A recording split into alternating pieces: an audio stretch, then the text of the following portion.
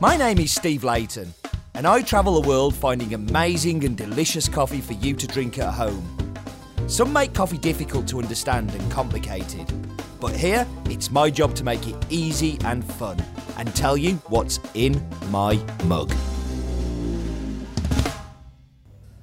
Hello everybody, welcome to In My Mug, episode 410. I'm your host Stephen Layton, and I am here to make coffee easy apparently, so I better try and do that. But before I tell you about coffee, time for news.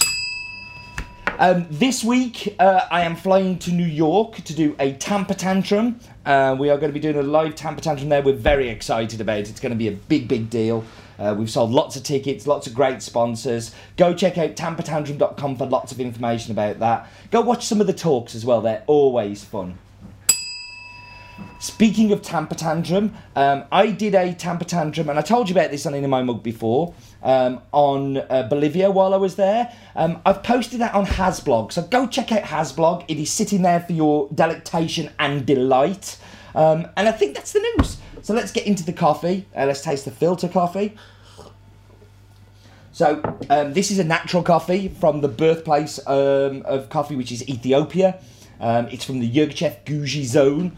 And by a guy called Israel that I will tell you some more about later. The filter coffee, now it is a natural, but it is a super duper weird natural for me, because as always it's a very clean natural, say that a lot, but it tastes lots of Parma violets, the little violety sweets that you can get, and I used to love as a kid. When I cup this and when I drink it, all I can think of is Parma violets. And in the filter coffee, it's probably its best incarnation of it. Just Parma Violet Fest. I said it's from Yirgacheffe in the Gouji zone, so why don't we go to the map bit and actually have a look at exactly where it's from.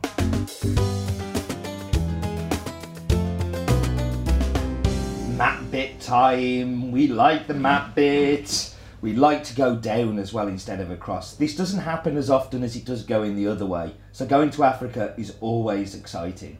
And it's very exciting to go down to Ethiopia. So there we see Addis Ababa in the heart of the country, which is the capital. And here we've got a fact: Ethiopia is one of the oldest nations in the world, having been founded in 980 before Christ. So very old, nearly as old as Roland.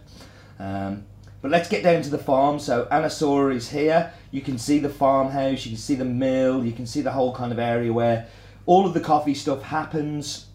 Lots of new coffee being planted around this farm. Here we can see the drying beds, and this is the natural coffee drying. This is the people on the farm kind of working, doing their thing. Here they've got like a really weird process where they run the rakes through the water and they kind of sing as they do it. Yeah, it kind of like have a rhythm, so it's all done at the same time. So you can see here why it gets so high. You know, we really are on the top of the world here. The highest point of Ethiopia though is 4,533 meters, Ras Dijen, and the lowest point is Dankil Depression, which is below sea level at -125. But this amazing mountainous region, like producing this amazing coffee. Ethiopia, and particularly the Gouji zone in Yirgacheffe, is one of my favourites. Just so much quality coffee coming out of there, this being no different. And that was this week's map bit.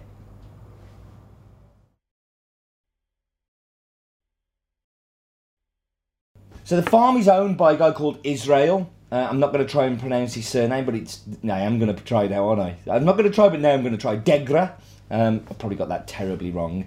And Israel is a generation, like kind of a new generation of coffee growers, where you have a direct producer owning the farms and the mills.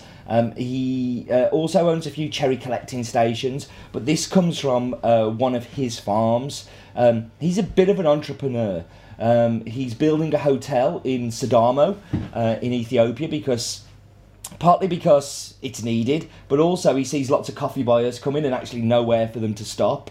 I know some of the times I've stopped in Ethiopia, the accommodation, I can sleep pretty much anywhere, but I do like to sleep in a clean bed. Last time I went, I just took a sleeping bag with me, and slept in a sleeping bag for the whole time, purely because the bedding and the bed linen it wasn't clean and it wasn't hygienic, and it's a super easy place to get sick.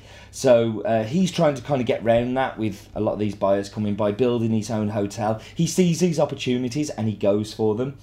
Super well travelled man. Last week he was in the coffee shop that I'm part owner of in Stockholm, Drop Coffee, and he was there doing a presentation on the coffee. He's selling to a lot of different buyers in Europe and the US, but this is the first time ever we've done a direct trade with somebody, and I've used direct trade in inverted commas because although we agreed a price with Israel and we selected the coffee from many coffees that he had, we still used an exporter to get that coffee out and help us with the logistics of moving it, because Ethiopia is a nightmare place to buy coffee. It really is.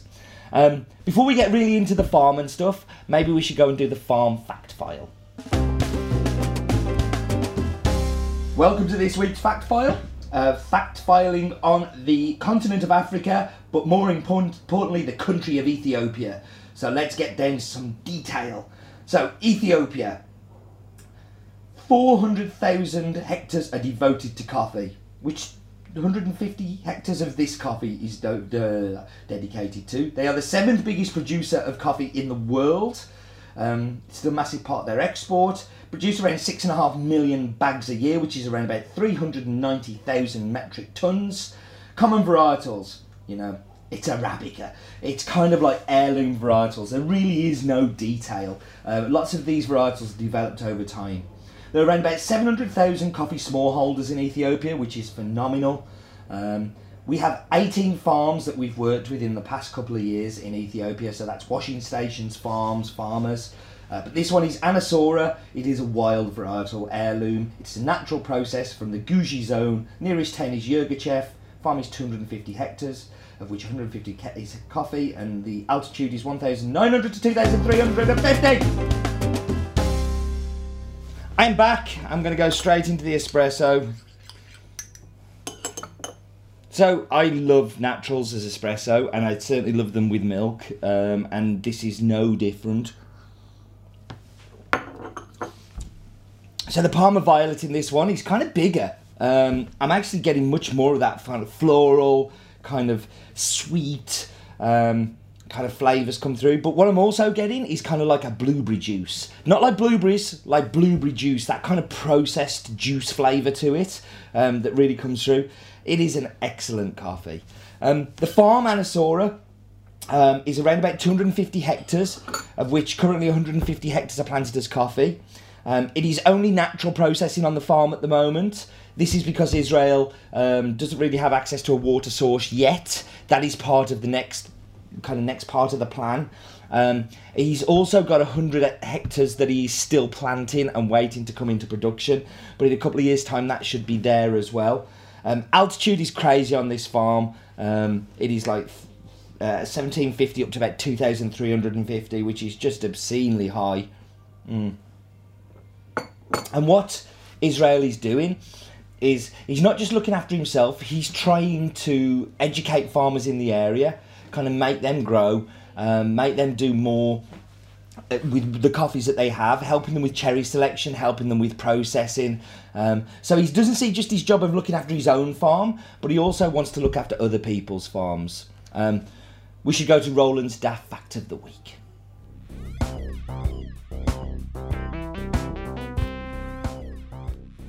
Ethiopia is around about 8 years behind the United Kingdom.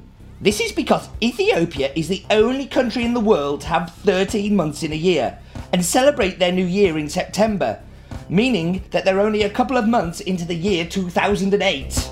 I love it when Roland comes up with facts. It's very, very good. I hope you're enjoying this week's coffee. I'm really enjoying it. I love that we've been able to get that link to the producer purely bought on the cupping table. We cupped a heap of different farmers' coffees, but this one jumped out to me as something really, really unique. The milk definitely still helps that flavour come through as well. You don't get so much of the Parma Violet, but you definitely get that blueberry kicking through. Next week's exciting. I'm going to be in New York, as I said, via Stockholm. So I'll be recording in my mug at one of them. You will see me popping up. It's also an old favourite coming back, the Costa Rican from Finca Arbar, which can't wait to be sharing that one with you. Thank you very much for joining me. Thank you for watching. Thank you for listening. And do remember, life is definitely too short for bad content.